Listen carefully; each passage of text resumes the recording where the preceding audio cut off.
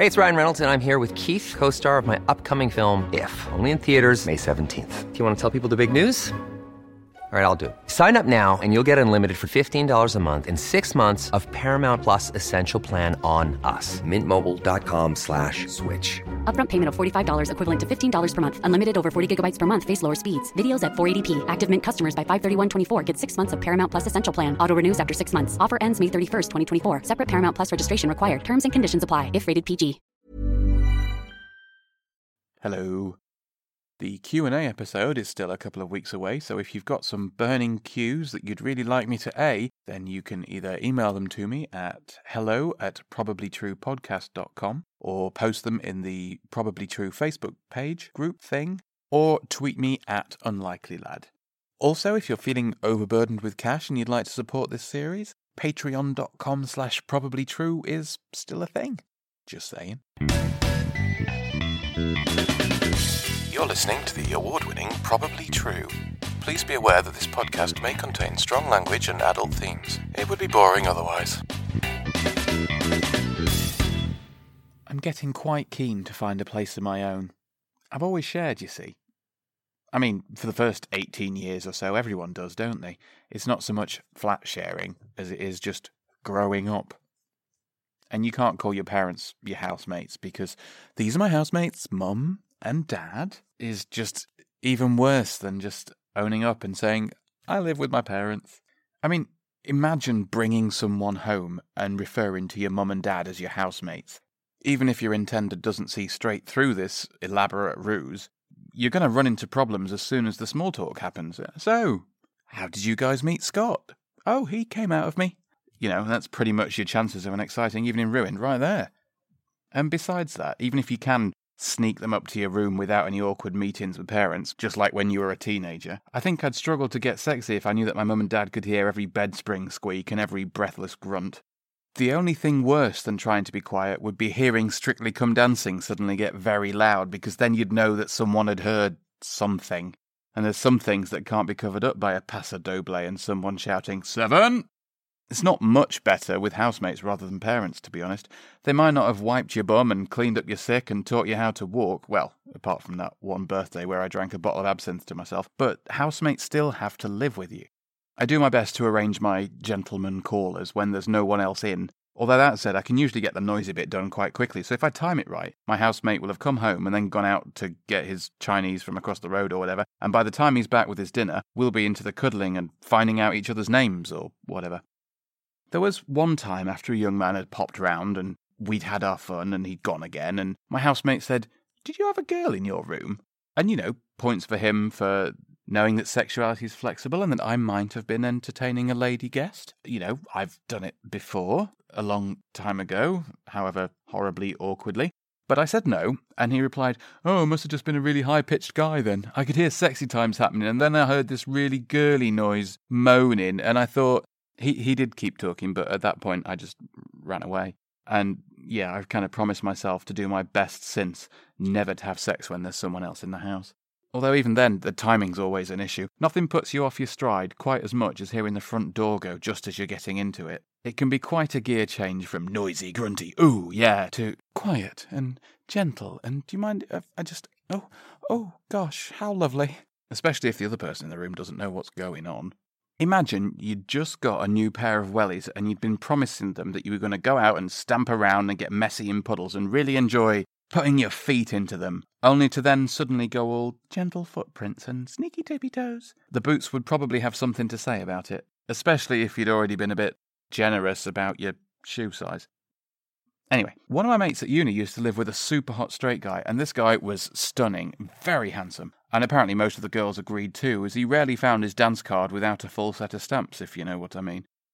He apparently caused so many noise complaints in their flat that he had to stick sponges to the back of his headboard so that it wouldn't keep banging against the wall all the time, which, to my mind, is spoiling things a bit.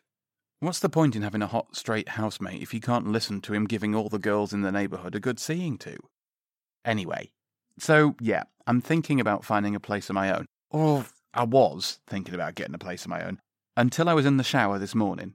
Because I balanced my phone on the sink so I can watch YouTube videos while I'm getting washed. because this is the 21st century, and why not? I have to wrap it in cling film to make sure it doesn't get wet, but that's a small price to pay.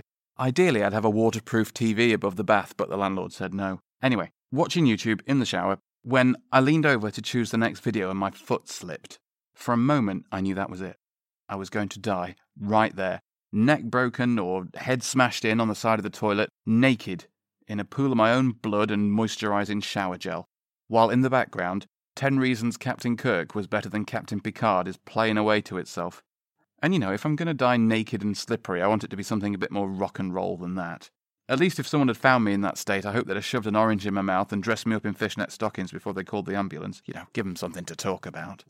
Anyway, yeah, obviously, I didn't die. I managed to steady myself. But it did get me thinking. My housemates might drive me up the wall. For example, I like a bath. I shower every morning to get clean, but a bath is nice and relaxing. Get a book or a cup of tea, and I just generally let the world fall away. It's lovely. Or it would be, because currently, every time I have a bath, every single time, no matter the time of day or night, around the half-hour mark, one housemate or the other will knock on the door and be like, "Are you going to be long?" As if he's worried I've drowned myself in there or something. It doesn't matter if I tell them beforehand, or I check that no one else needs the bathroom while the water's running. After about half an hour of bubbles and book, there'll be a little knock at the door. I used to find it irritating, but after today, I'm actually kind of glad. If I'd lived alone and slipped and splattered myself all over the tiles, how long would I have laid there before anyone noticed? I mean, work would just think I was skiving, and if I didn't have housemates, there'd be no one to check to see if everything was okay. Granted, they'd mostly be wanting to have a wee or clean their teeth or something, but at least someone would find me before I got really smelly and goopy. Be worse if I had pets. Just me living alone with dogs. No one wants to be found with just a skeleton and some sad but rather fat-looking animals. Although I expect some cat owners would be okay with that, actually. They seem the type. "Oh, my poor baby hasn't eaten all day, despite being fully capable of going outside and catching something if it got really hungry. Quick, bring me a carving knife so I can nurture it with my own flesh." Ugh. Actually, someone I was friends with from university was complaining on Facebook about how much they were spending on vet's bills every month just to keep their cat alive. Over £1,000 a month. It hadn't been hit by a car or anything traumatic, it was just old. And people were writing supportive comments like, "Oh, I totally understand. I'd do anything to keep my cat around as long as possible." And, "Oh, you poor thing, cats are like babies." And on. It was nauseating. So I posted, "Sorry to hear that, but it sounds like you're just postponing the inevitable. Hit it with a spade and move on." I got a lot of notifications, but I was at work, so I didn't get a chance to read them until a bit later, and by then, everyone involved had blocked me. Maybe the answer isn't to live by myself, but to put the extra money that I'd have to spend on rent into some really good noise-cancelling headphones for my housemates. Then when I've got someone round, I can be as loud as I like, and all I have to do is make sure the batteries don't give out before I'm done. And usually worrying about how long the batteries will last is something I only have to do when I'm on my own. This was Probably True, the award-winning storytelling series written and produced by me, the award-winning Scott Flashheart. If you liked what you've heard, you could share it with your friends, leave a positive iTunes review, and sign up at probablytruepodcast.com. If you didn't like it, you can find me on Twitter as UnlikelyLad. Come at me, bro.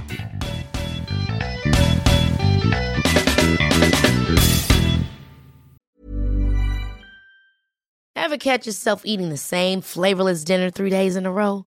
Dreaming of something better? Well, HelloFresh is your guilt-free dream come true, baby. It's me, Keke Palmer. Let's wake up those taste buds with hot, juicy pecan-crusted chicken or garlic butter shrimp scampi. Hello Fresh. Stop dreaming of all the delicious possibilities and dig in at HelloFresh.com. Let's get this dinner party started.